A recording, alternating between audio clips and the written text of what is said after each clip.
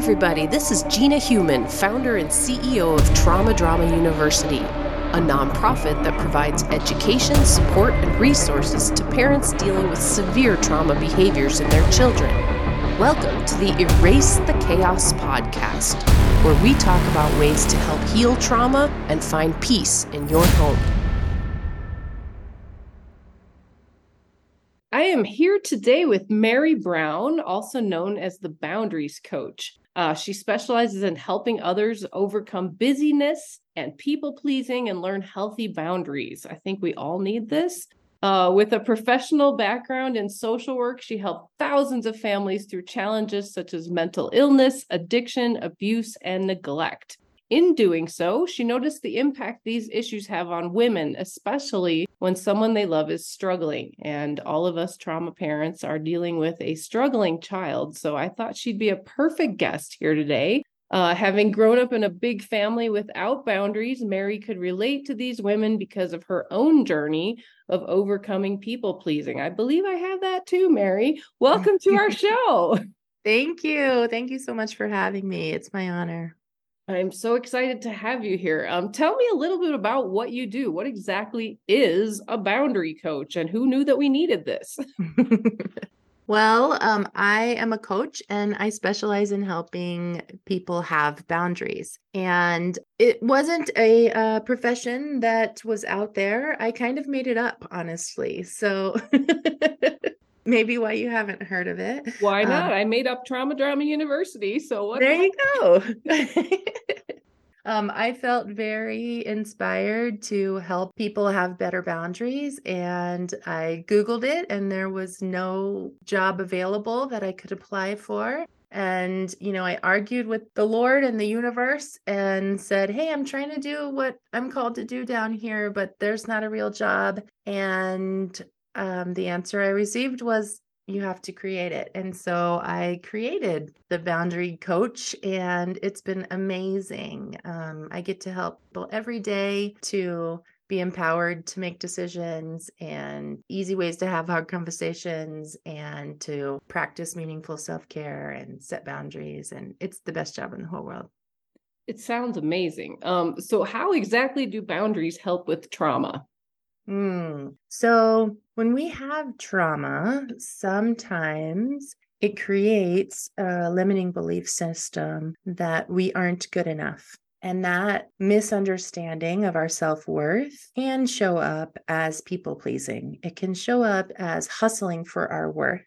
And the work that I do with people in teaching them the skill set of setting boundaries with kindness and compassion and upholding boundaries starts with that foundation of knowing that we are valuable, that we're born valuable, that we don't have to do anything to earn our worth, that every person who is living is equally valuable, and that our value can never change. And so we set that foundation of self-worth, and then we build our confidence by keeping commitments to ourselves, because confidence is a learned skill, just like boundaries are a learned skill. And that foundation is really what sets us up to be able to set boundaries and to follow our own boundaries. So some of the people that I serve really are who you would think of when you think of the term people pleaser, right? So they want everyone to be really happy, especially the people they care about. They don't want to disappoint anyone. They take responsibility for other people's feelings. They,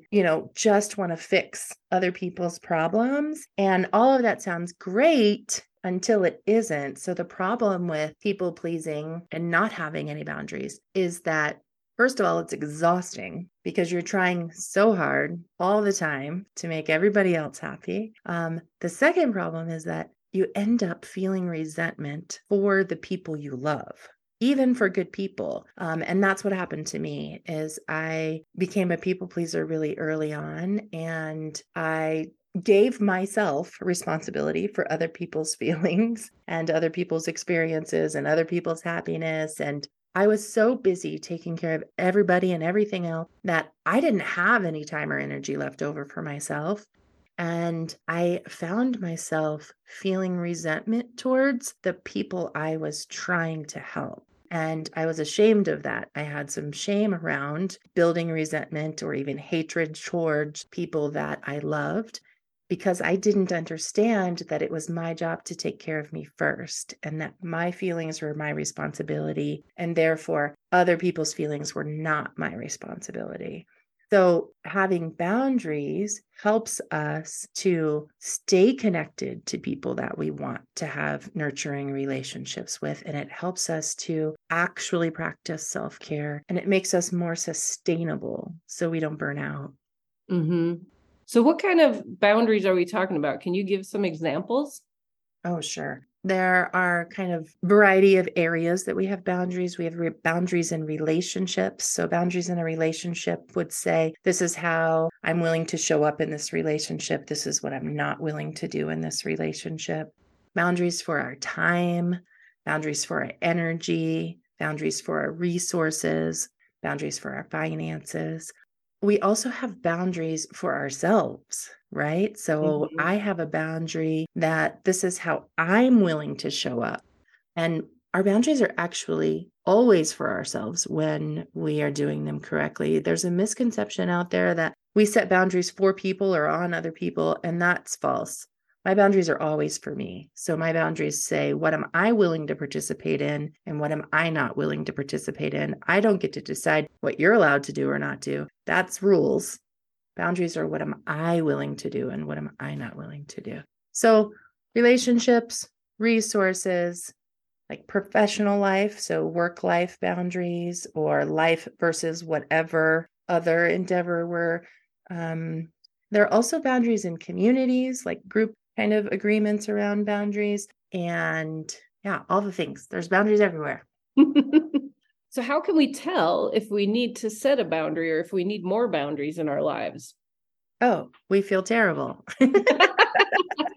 Okay. We start to feel resentment towards a person. We start to avoid someone that we, want to have a relationship. There's a disconnection when we're not living in alignment with our boundaries. We feel disconnected. Okay. So what would be an example of how I would set a boundary with somebody? Yeah. An example that I like to use is in a boundary that I have in my life is around name calling. So I have a boundary that I am not going to have a conversation with someone where name calling happens, right? Mm-hmm. So if you and I are in a conversation and Gina calls me a mean name, right? I know Right. you would not likely do that, but I would not do that, but but let's just say we're in a conversation and you called me a mean name, right? My boundary is that I'm not going to participate in conversations where there's name calling, right? That's the mm-hmm. boundaries for me. I'm not going to control or manipulate Gina, right? So Gina has agency, can choose what words she wants to use, but I'm not going to participate in conversations that have name calling. So say you call me a mean name, then it's my job to show up and uphold my boundary. Okay. So Mm-hmm. I might say, oh, time out. I don't participate in name calling conversations. Okay. You just said this. That is name calling. And I'm not willing to participate in conversations that have name calling. Okay. So your choices at this time are maybe I'm going to change the topic and continue the conversation in a different direction. Maybe I'm going to take space. Maybe if it's a particularly demeaning name or if it's a pattern of name calling or I'm being emotionally impacted by this, then I might actually say, hey, this is not okay.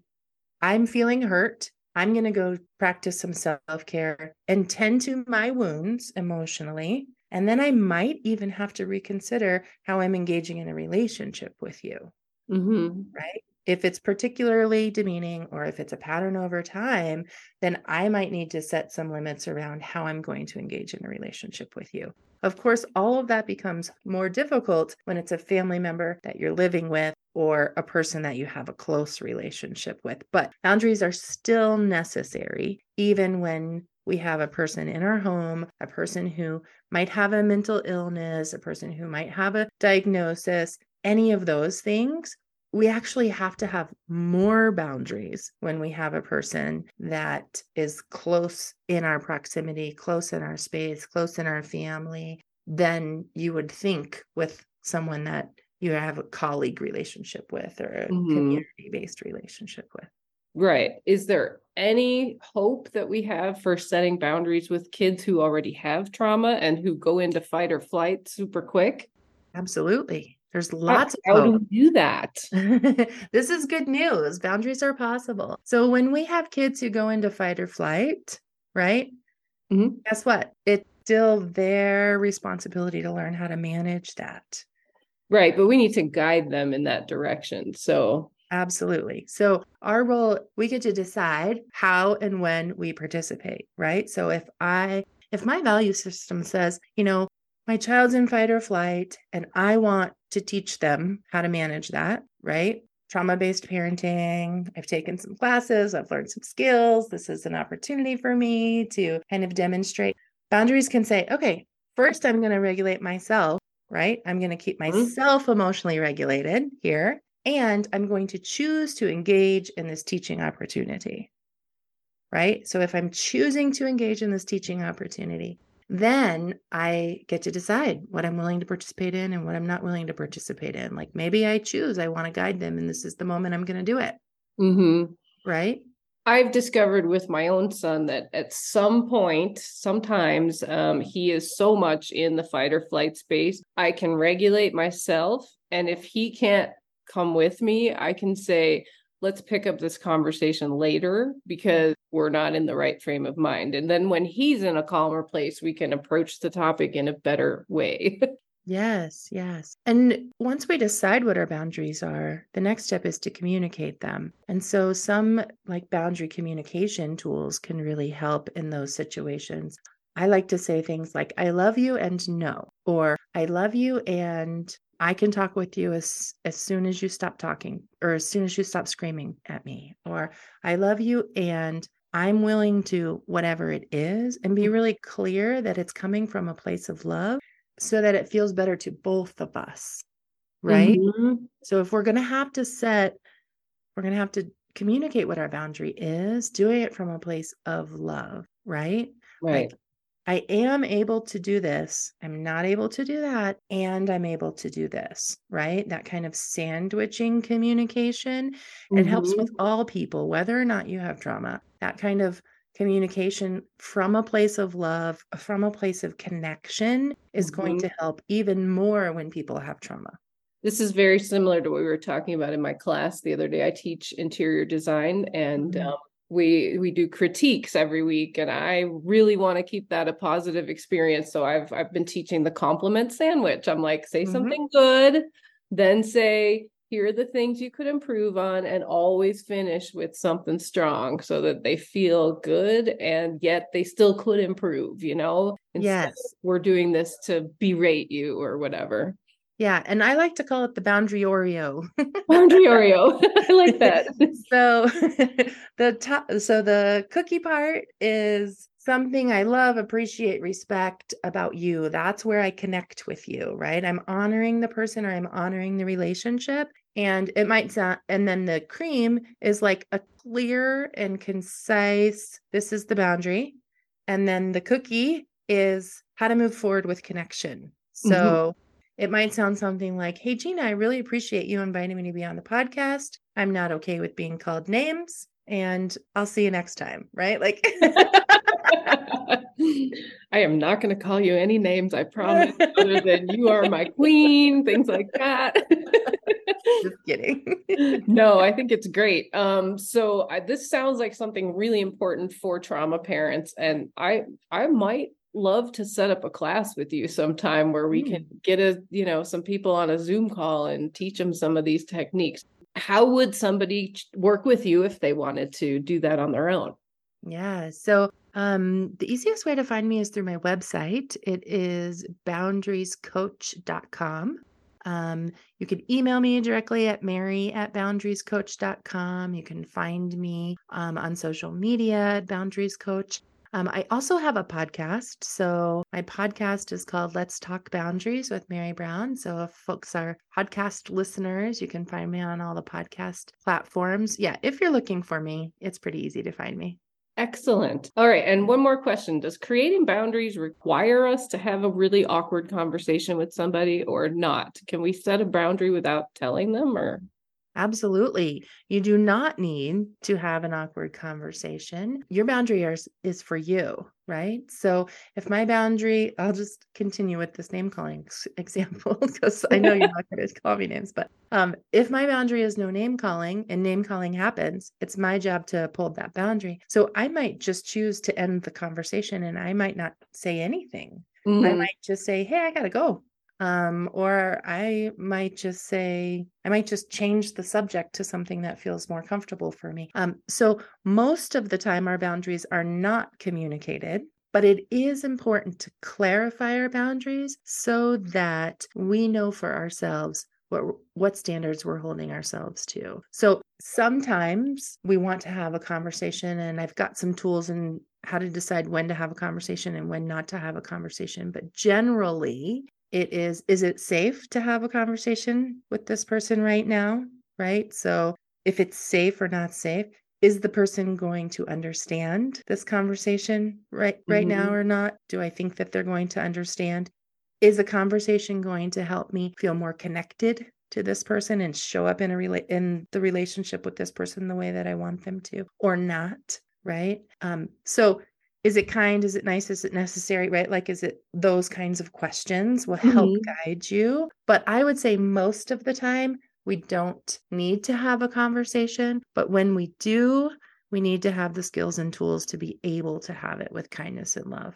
Yeah, it sounds like I need a lot of your help. So we'll be in touch as we move further.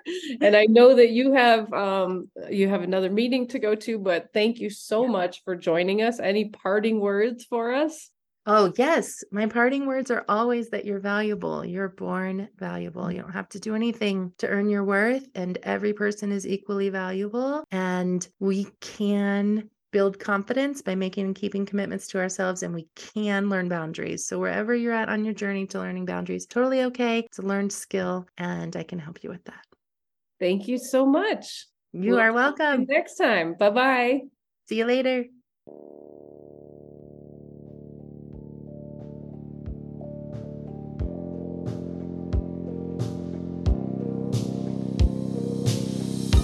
Thanks so much for joining us today on the Erase the Chaos podcast. If you need a supportive village at your side as you deal with extreme parenting, please head over to Trauma Drama University and sign up for free. We've got online courses and resources to help you out at www.traumadramauniversity.com. Check out our campus store to help raise awareness for the impact childhood trauma behaviors have on our society. As a nonprofit, we appreciate any and all contributions which can be made on our website.